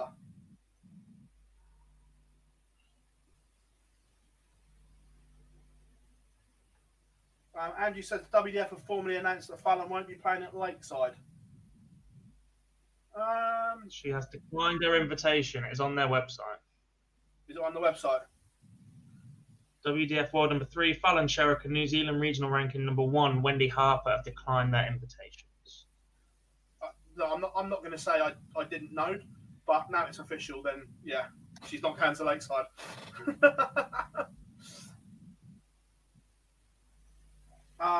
Marcus, yeah, Barry did say that, but that rule has never existed. Barry got it wrong. Barry doesn't get it wrong. Barry makes the bloody rules, Phil. So don't give me that. At that point, that was how he felt. Now he's changing his mind because it's worth more money. Yeah. There's no getting it wrong. Barry Hearn doesn't get things wrong. You can walk into a room with Barry Hearn with the world rank number 72 and he will tell you exactly where they are, how much money they've earned, and God knows elsewhere. The man's an absolute anorak and knows every single thing that goes on inside any of his sports. And again, I've seen him do it. With Fallon not playing at Lakeside now as well, there's obviously a reason for that.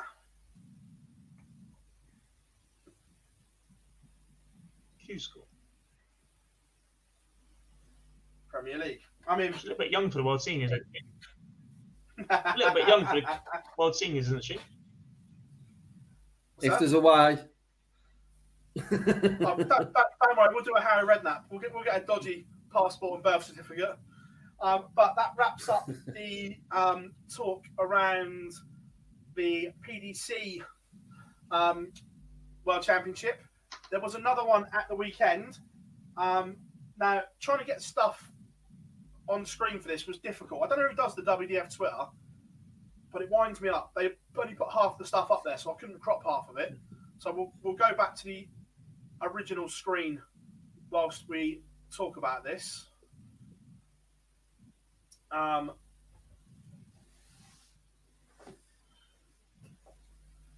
boys, the WDF qualifiers were done at the weekend in Lakeside and in Holland.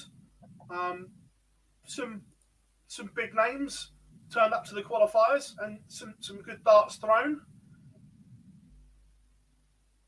And I'm quite pleased that the logo will be on show. Jared Cole and Johnny Haynes coming through the qualifier for the men. From the UK one, yeah. Mario van den Bogaard making it way back as well. He had a decent run at the O2, I believe. And Ryan de Vriend as well, the other men ones. Jared Cole is a fantastic dart player, has been playing some very, very good darts. In the Live League, obviously, is the Mad title holder as well. Fantastic young talent, has won a Challenge Tour before, I believe, as well as doing bits on the Dev Tour. He's got a very, very high ceiling, Jared. One that perhaps he doesn't hit as often as he would like. But fantastic player. And I actually think with Jared's inclusion, looking at the rest of the tour or the qualifiers and the players that are in it, and looking at there's no likes of Fitton and O'Shea, etc. Brian Roman's a WDF number 1. I genuinely think this could be the youngest ever average age out of World Championship. Yeah, it's going to be up there. You got Luke Littler in there, which obviously brings the age straight back down. Cameron Menzies is not exactly ancient. Shrikol Rahman, Wayne Warren and Ross Montgomery are probably the two standout senior elder statesmen in there. Martin Adams. And Adams, obviously. You look at some of the players that qualified as well. Dave Parletti, Connor Scott, Ben Hazel. Yes, Mace, absolutely right. And with there, the interesting one for me, and look, this is a $64,000 million question. If Cameron Menzies can hook it up, he is a huge danger. We've seen that. His ceiling is arguably one of the highest in the tournament. Don't get me wrong. there is no B game whatsoever with Menzies. It is all or nothing. But if it's all, he could take some stopping. Yeah, I'm still struggling to understand. Cameron Menzies himself. Oh, don't. I know that. He's put it on his Twitter now, so it's out there. I had to rescue him from Southampton because he got lost leaving his hotel with no phone. So I'm driving around Southampton trying to find Cameron Menzies. Forget Home Alone, lost in New York. It was Menzies lost in Southampton. Yeah, he was so good to watch on Saturday night. I just still can't work out how he didn't get through. There were parts of that were just, some of his performance were just top quality, and you want to see. But as you said, it's a game or nothing. But he's going to be fun to watch. He's certainly going to be fun to watch. Weekly Darts Cast makes a good point, and this reminds me very much of that last fated BDO World Championships when the 16 players tried to wear WDC patches onto the stage and Ollie Croft cut them off. Would the WDF let Jared Cole bring his mad belt to the stage on the walk-on, do you think?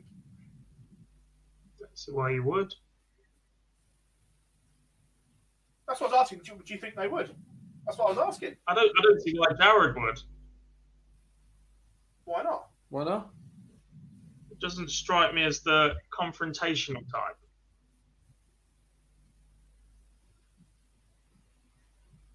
It'd be very weird. It'd be very weird if then you saw, I can't remember ever seeing anything in any sport, someone losing and then walking off with a belt though. Because it's still going to be his belt if he was to lose in round one. Yeah.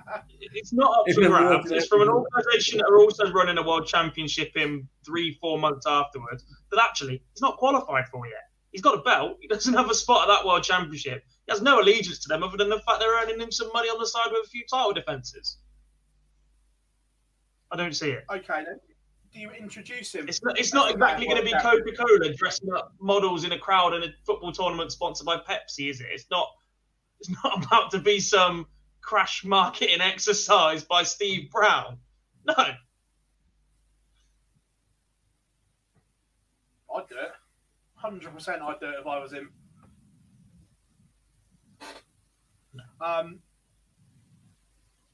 So then the ladies event.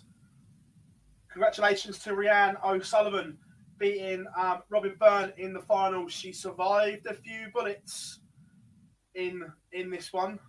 But Rhiannon O'Sullivan, the Welsh international, we saw a lot of Robin Byrne on the ladies stream, didn't we, Cobb?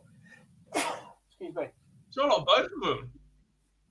Peter O'Sullivan is in the chat room as well. Hello, buddy. You stayed with us through the women's series. And look, before the women's series started this year, the only thing I knew about Rhiannon O'Sullivan was the fact that heading into the first weekend, she had the top average in the county system from the opening weekend.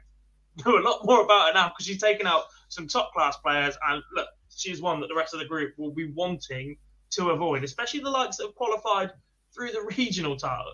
I'm not 100% sure how this draw works, but look, she's there and she can definitely go and give a few of these a run for their money. You think, when Corinne Hammond went and made the final, nobody really knew an awful lot about her at that point.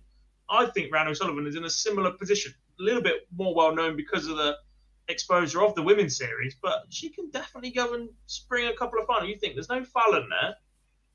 Mikuru is there.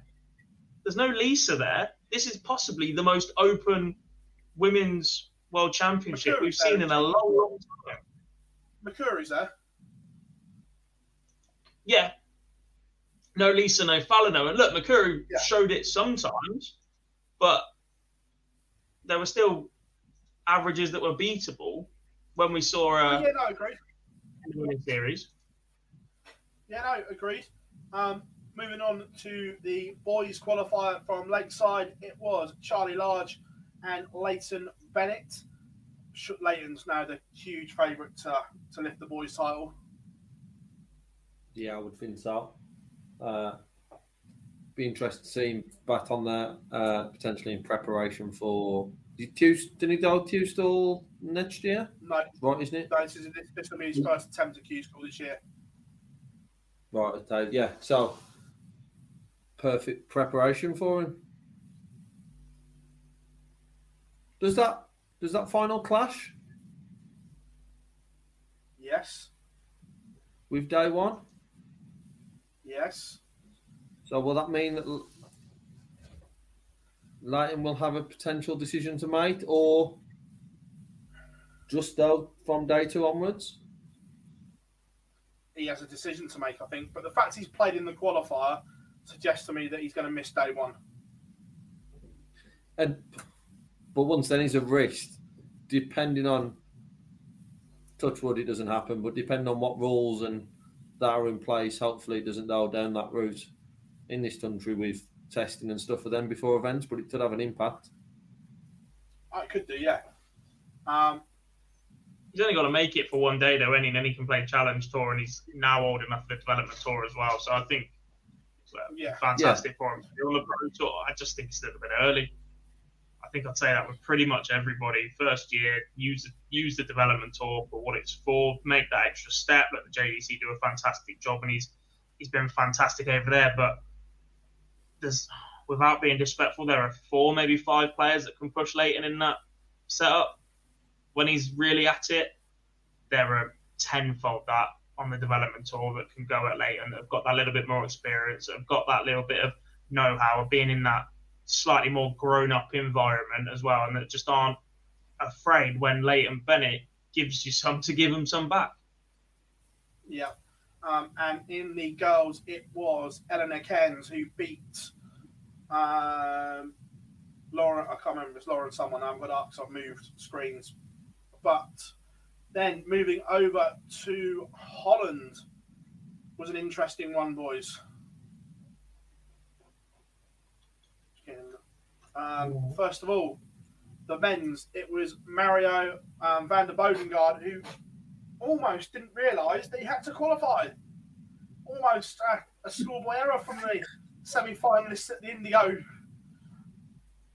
And Ryan De Vries, two players that we've seen and know enough about, and wasn't a surprise that they came through, boys. Two quality performers. Mario showed what he's capable of at the O2 a couple of years back, so it's good to see him back there as well. The one thing we haven't mentioned, by the way, at this point, is that someone didn't have to go through the qualifier last minute. He was in the chat room earlier on today. Yes. Shawnee Matt. And he messaged me on Saturday night, said, "Get in, I'm there, but please don't say anything until it's announced tomorrow." I was biting my tongue. Yeah, massive congratulations to Shawnee Mack. And I just hope he doesn't play on the first 3 days so I can go. Yeah. No, because if he plays on the first 3 days, then still in the Big Brother house. From the very good question, Peter. What's the? Does Rianne enter Q School at second stage because of how she qualified when the PDC gave 8 free entries to the top of the ladies? No, I believe it was just 3 entries, but they come in at stage 1. Okay. I believe that's what was said.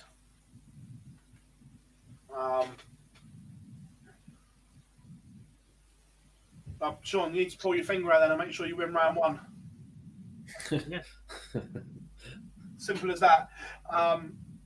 Because I'll be there from the 4th, somewhere in the afternoon.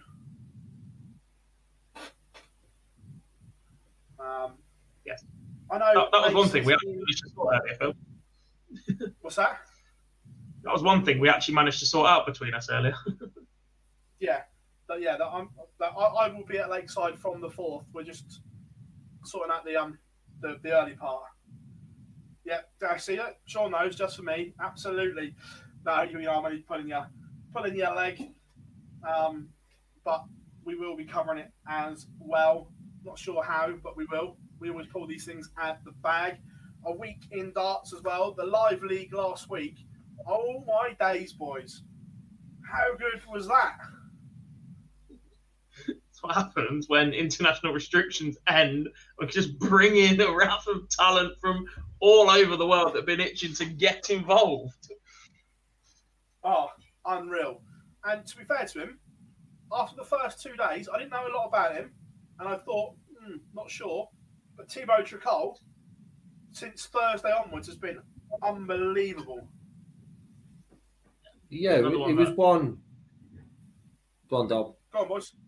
No, I was just Frenchman, and we don't really have Frenchmen in darts. So the fact he's been performing at a decent level in the BDO or WDF system for the last couple of years, he's another one with lots of potential if he can play more consistently and turn it into a career, I guess. Yeah, look, and the more he plays, the better he's getting. As May said, was class today. Yeah, absolutely. Champions Week started today, and the creme de la creme rose to the top. The players coming in Group C as well. That's tough. The 4 third places, as they've been called. It's just like, yeah, good luck with that one. It's another nice week compared to what we had last week. Last week was just top draw, and then looking at how this week's going to pan out and how it started today. It's certainly going to be a fun week in perfect preparation for next week's antics starting, and a perfect finale for a year that you've had on the live league. Yeah, I can't remember who asked the question, but someone asked about the live league returning in January. We have provisionally penciled in, this isn't set in stone, so this might change. But at the moment, the provisional first day back for the live league in January will be Monday the 17th of January after Q School. Because we obviously don't know who's going to get cards and X, Y, and Z. So provisionally, Monday the 17th is the first one back. James, that's a good question. Does Fallon do stage 1 or is he in stage 2? Or is there a handout? I mean... Oh, is he determined to set me off?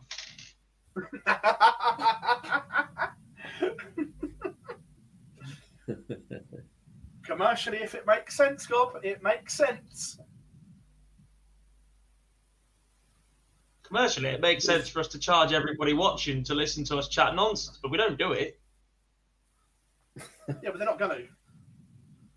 However, you don't get a private mansion. You don't get a private mansion in Antigua for not making commercial sense. We'll see. Still trying to wind him up. Who, me? Never. I think the sport is bigger than Barry Hearn's back pocket nowadays. Barry Hearn doesn't think so. I was going to say, yeah, you tell Barry that.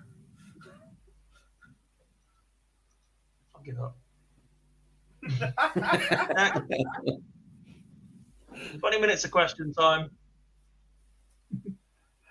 Yeah, we are. I think we're going to open the chat room up, so get your questions in now as well. A week in darts. Have we missed anything else?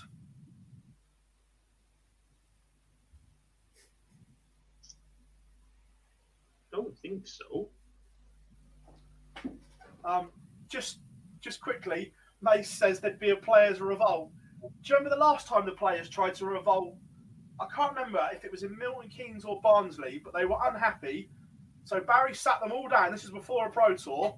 Got up in front of them, and along the lines of, if you don't like it, you know where the effing door is, go back to the other organisation. I think the players are bigger nowadays, mate. We'll see. That was the one he Rose said, yeah, Dimitri is now a father. We saw on his Instagram. I think his other half's called Eva. Gave birth to a little girl. So well done. Yeah, well done. Congratulations. Live League returns after after Q School? Tommy, I don't know is the honest answer. It is set play, and it will be a group format and then knockout. That is it. That is all we know. So it's going to be based on the first WDC World Championship. I believe so. Cool.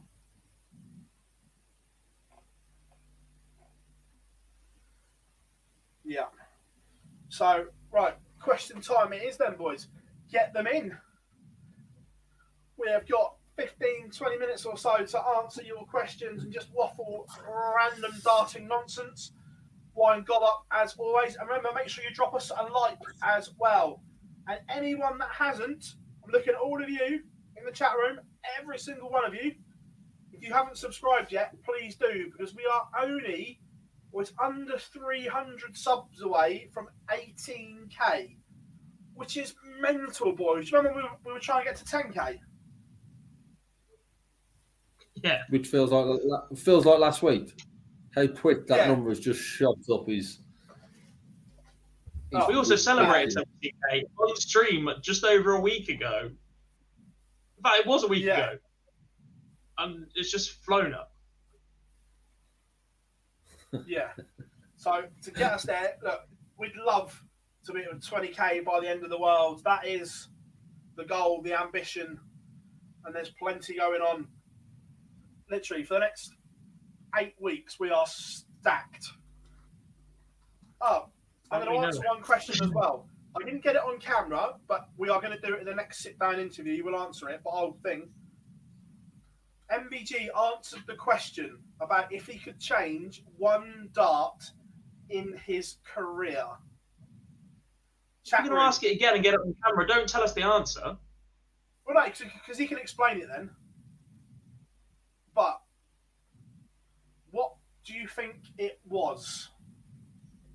I don't think it's anything that we've sat and spoke about then. I think it's something and he said way it straight earlier. away without even thinking. As soon as I asked him the question, he knew it like that. So,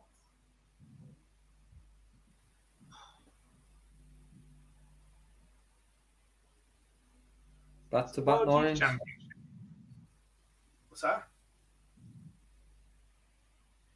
Lisa, back-to-back nine. It was one that I said, not the back-to-back nines, but I did put it into the conversation.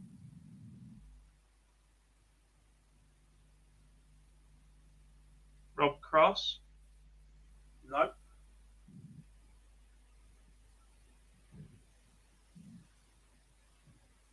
Record average. 2013. The dart at double 16 to go 5-2 up against Phil Taylor in the final. And he said it straight away. That was the one dart he changed. Because he said at 5-2. Phil Taylor, the GOAT, still reigns supreme, Philip. He doesn't win. Doesn't win 16 world titles. Michael wins his first. And he said the thing that annoys him more than anything, he never beat Phil at the World Championships. And that would have done it. So it was the dart at double 16 to go 5-2 up against Phil Taylor. Which also means every time we have the debate, Phil's got him. Because I reiterate, the only place Van Gogh has a better head-to-head record against Phil Taylor is the Premier League. Well, it's the second most important tournament, so that's not bad. Oh, give over. It's the most important invitational title, isn't it? It's part of the Triple Crown Cup. That's how it works, isn't it? It doesn't exist, you moron. Next, we answer some proper questions. Will the crowd boo Steve Beaton at Ali Pally? They better bloody not do, Maliki, or I'll attack every single one of them with a machete. Steve Beaton is a legend and should be treated as such. However, the answer to the question is yes. Yeah, I think they will as well.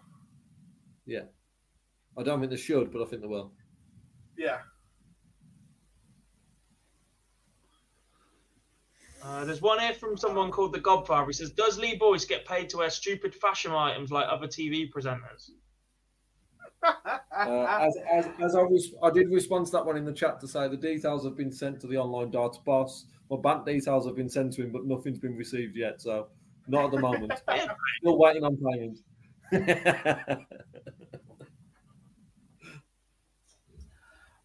So yeah, that is that. What else have we got? Scroll back. There's some really good. I'm going to go all the way back. Henry's question. Out of everyone that has played in the live league this year, playing in both World Championships, who do we think will go the furthest? Great question as well. I think it will obviously be one of the ones in the WDF.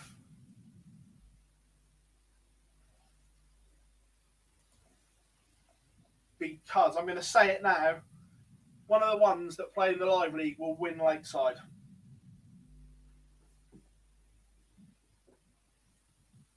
I'll just close that page.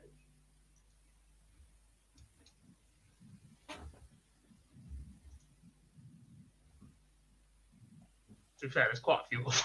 The number 1 seed, the number 2 seed, the number 3 seed. Neil Duff, he's played. Yeah. Number 5 seed, number 10 seed, number 12 seed, number 13 seed, number 14 seed. Plus James Richardson, Dave Parletti, Connor Scott, Ben Hazel. Yeah. Paul Hogan, Martin Adams, Steve Hine, Jim McEwen, Sean McDonald, Sebastian Steyer, Jared Cole. Christ. We've done all right there, haven't we? Yeah. I've probably missed a couple in there as well at some point. Sheesh.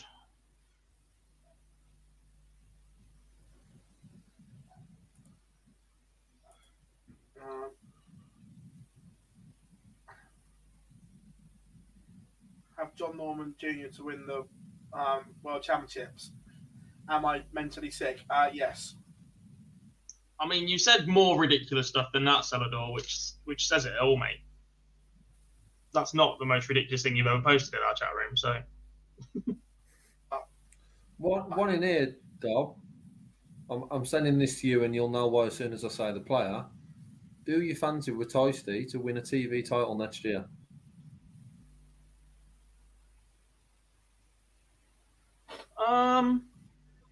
Will it be a different animal for 2 years running? I think we've seen a progression from Ratajski every year since he's been involved in the PDC. Obviously, he came in as the Windmill World Master, I think. Did he win the World Master or did he win the World Trophy? He won one of the two before he got his invite to the PDC World Championships and came in through that.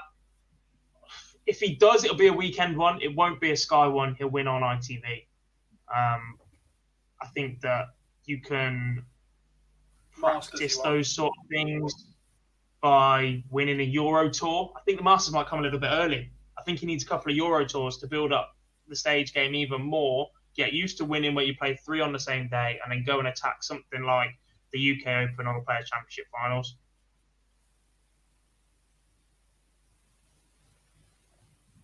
Yeah.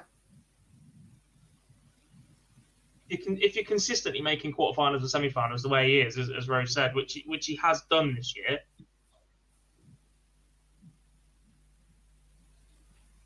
then the only real way is up.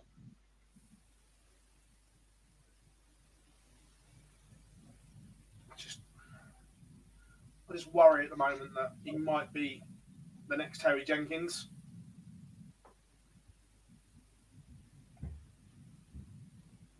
Maybe.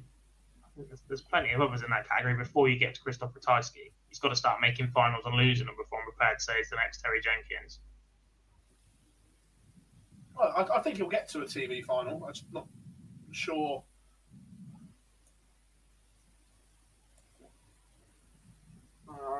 Daniel, you've answered it a couple of times, so I'll give you the answer. Ryan Searle is not winning the World Championship, and he's not getting in the Premier League. It's irrelevant, Daniel, because he won't win the World Championships.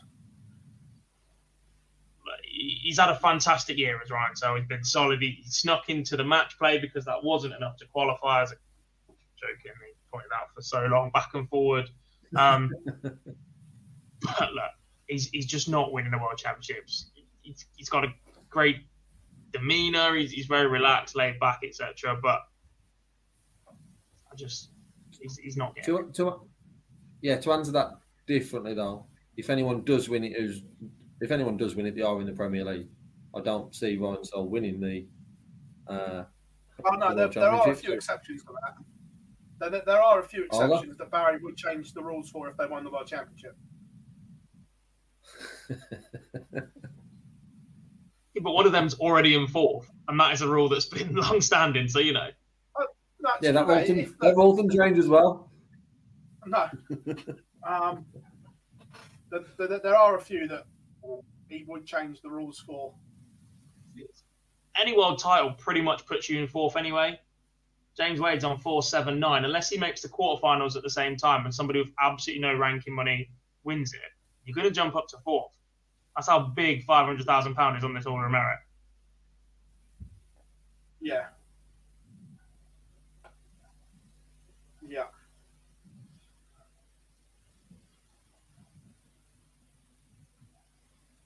Which was, I suppose that was another thing to consider earlier when we were looking at the 10 players, etc., and our bracket.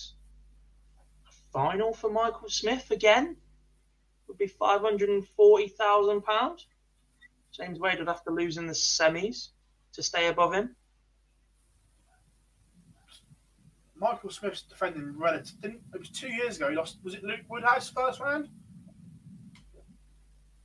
Possibly, yeah.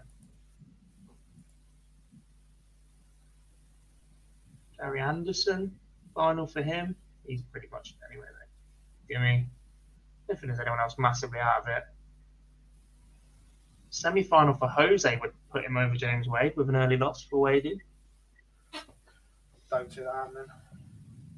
No. That 60 grand buffer is quite nice for James Wade right now. Oh, that's huge. The fact that Dimitri couldn't play at the Grand Slam made it almost impossible for Wade to not be caught barring someone getting to a final. Yeah, I'm just looking at it. Michael Smith's only defending 15 grand at the Worlds this year. Not bad at all. That's second round, isn't it? Which is what you walked into as a seed. Yeah.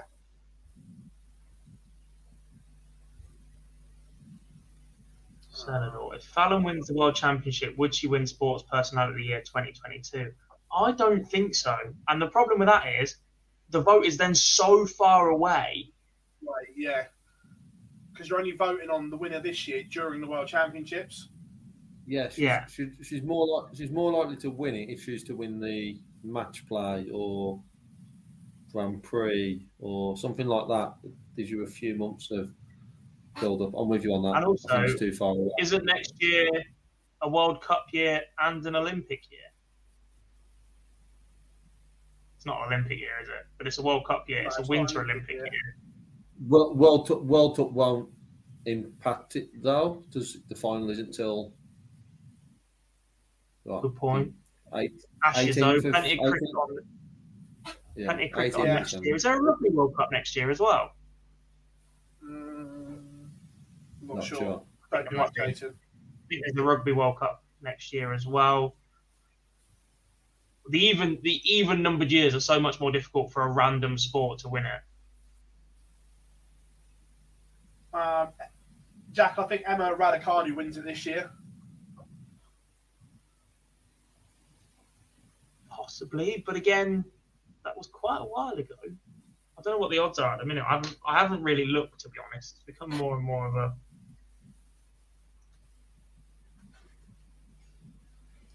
Have they even announced the 10?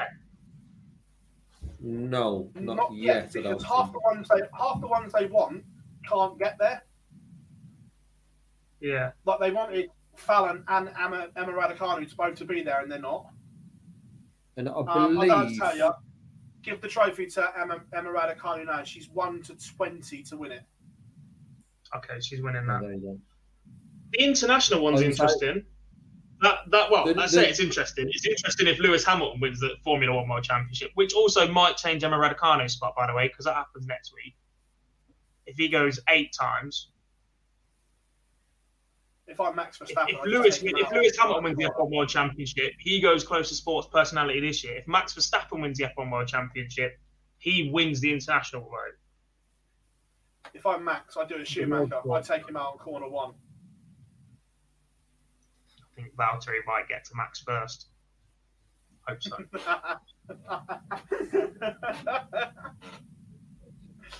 not get involved in that one, shall we? You know something's going to happen next week. 100. I know this is a darts show, but they have to go and set boundaries before that even starts next week in a driver's briefing to say if anything underhand happens like that, even remotely close, there will be a points deduction from current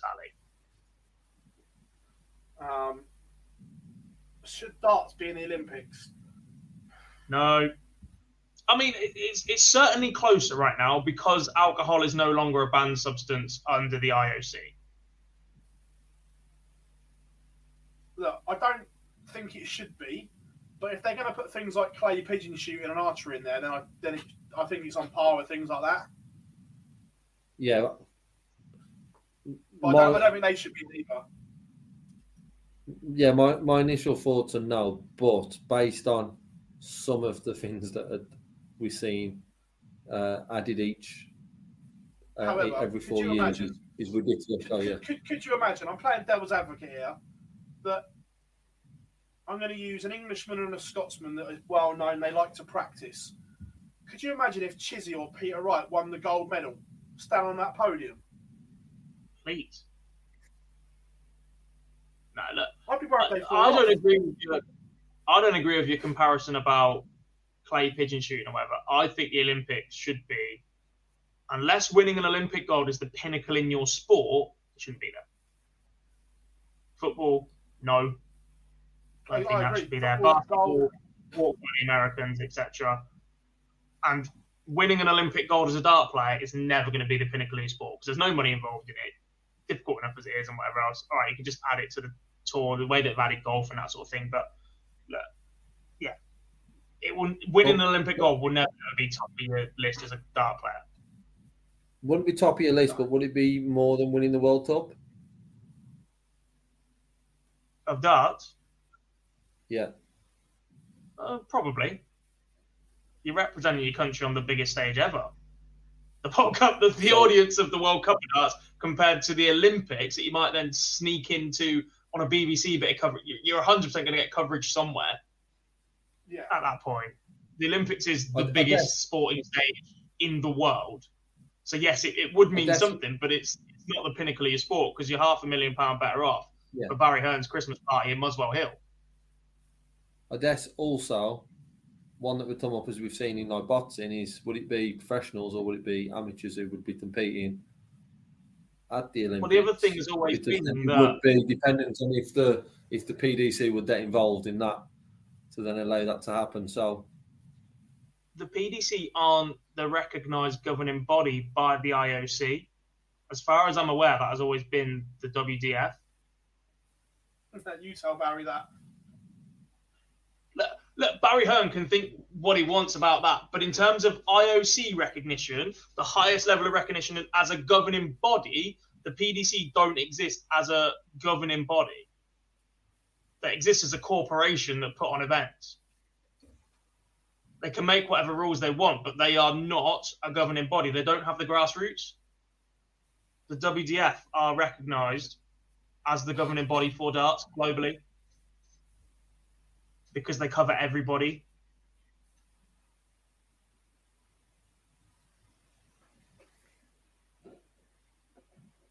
So you'd miss out on the top PDC boys being there, which at that point, potentially you could see them sneaking in. It is more of a global game, but I just don't see the WDF pushing for it when they're trying to launch their own World Championship and everything else alongside it and get their tour back up and running and repair their name almost after the whole BDO fast for the last 25 years or last 10, 15 years would be kind. I just don't see it being a name of them. I don't see it being a name of the IOC. I think that area of sport is still largely snobbish towards darts. You put his darts a sport on social media, and you're going to half the comments going to be, no, it's a pub game played by fat blokes. They've not been drinking on stage for 25 years, and you still get that response by people that just aren't interested. So yeah, it's not going to be an Olympic sport.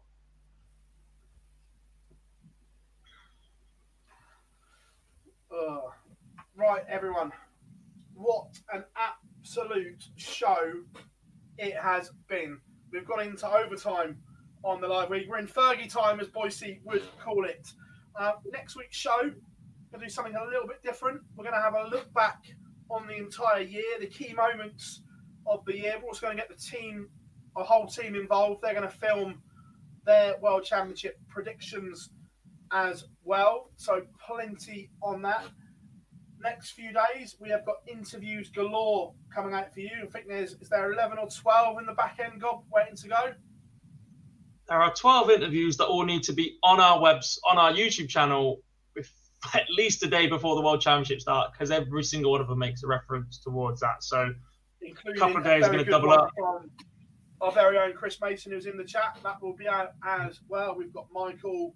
I also have the World Seniors vlog to release as well. I need to finish editing that one. There's still a bit to be done on that. So, but yeah, and of course, Champions Week continues tomorrow, 9:30, day 2 of Group A. Cannot wait for that. What an unbelievable show it's been. Thank you very much for your continued support this year. We have one live lounge left of 2021, and it is going to be a belter.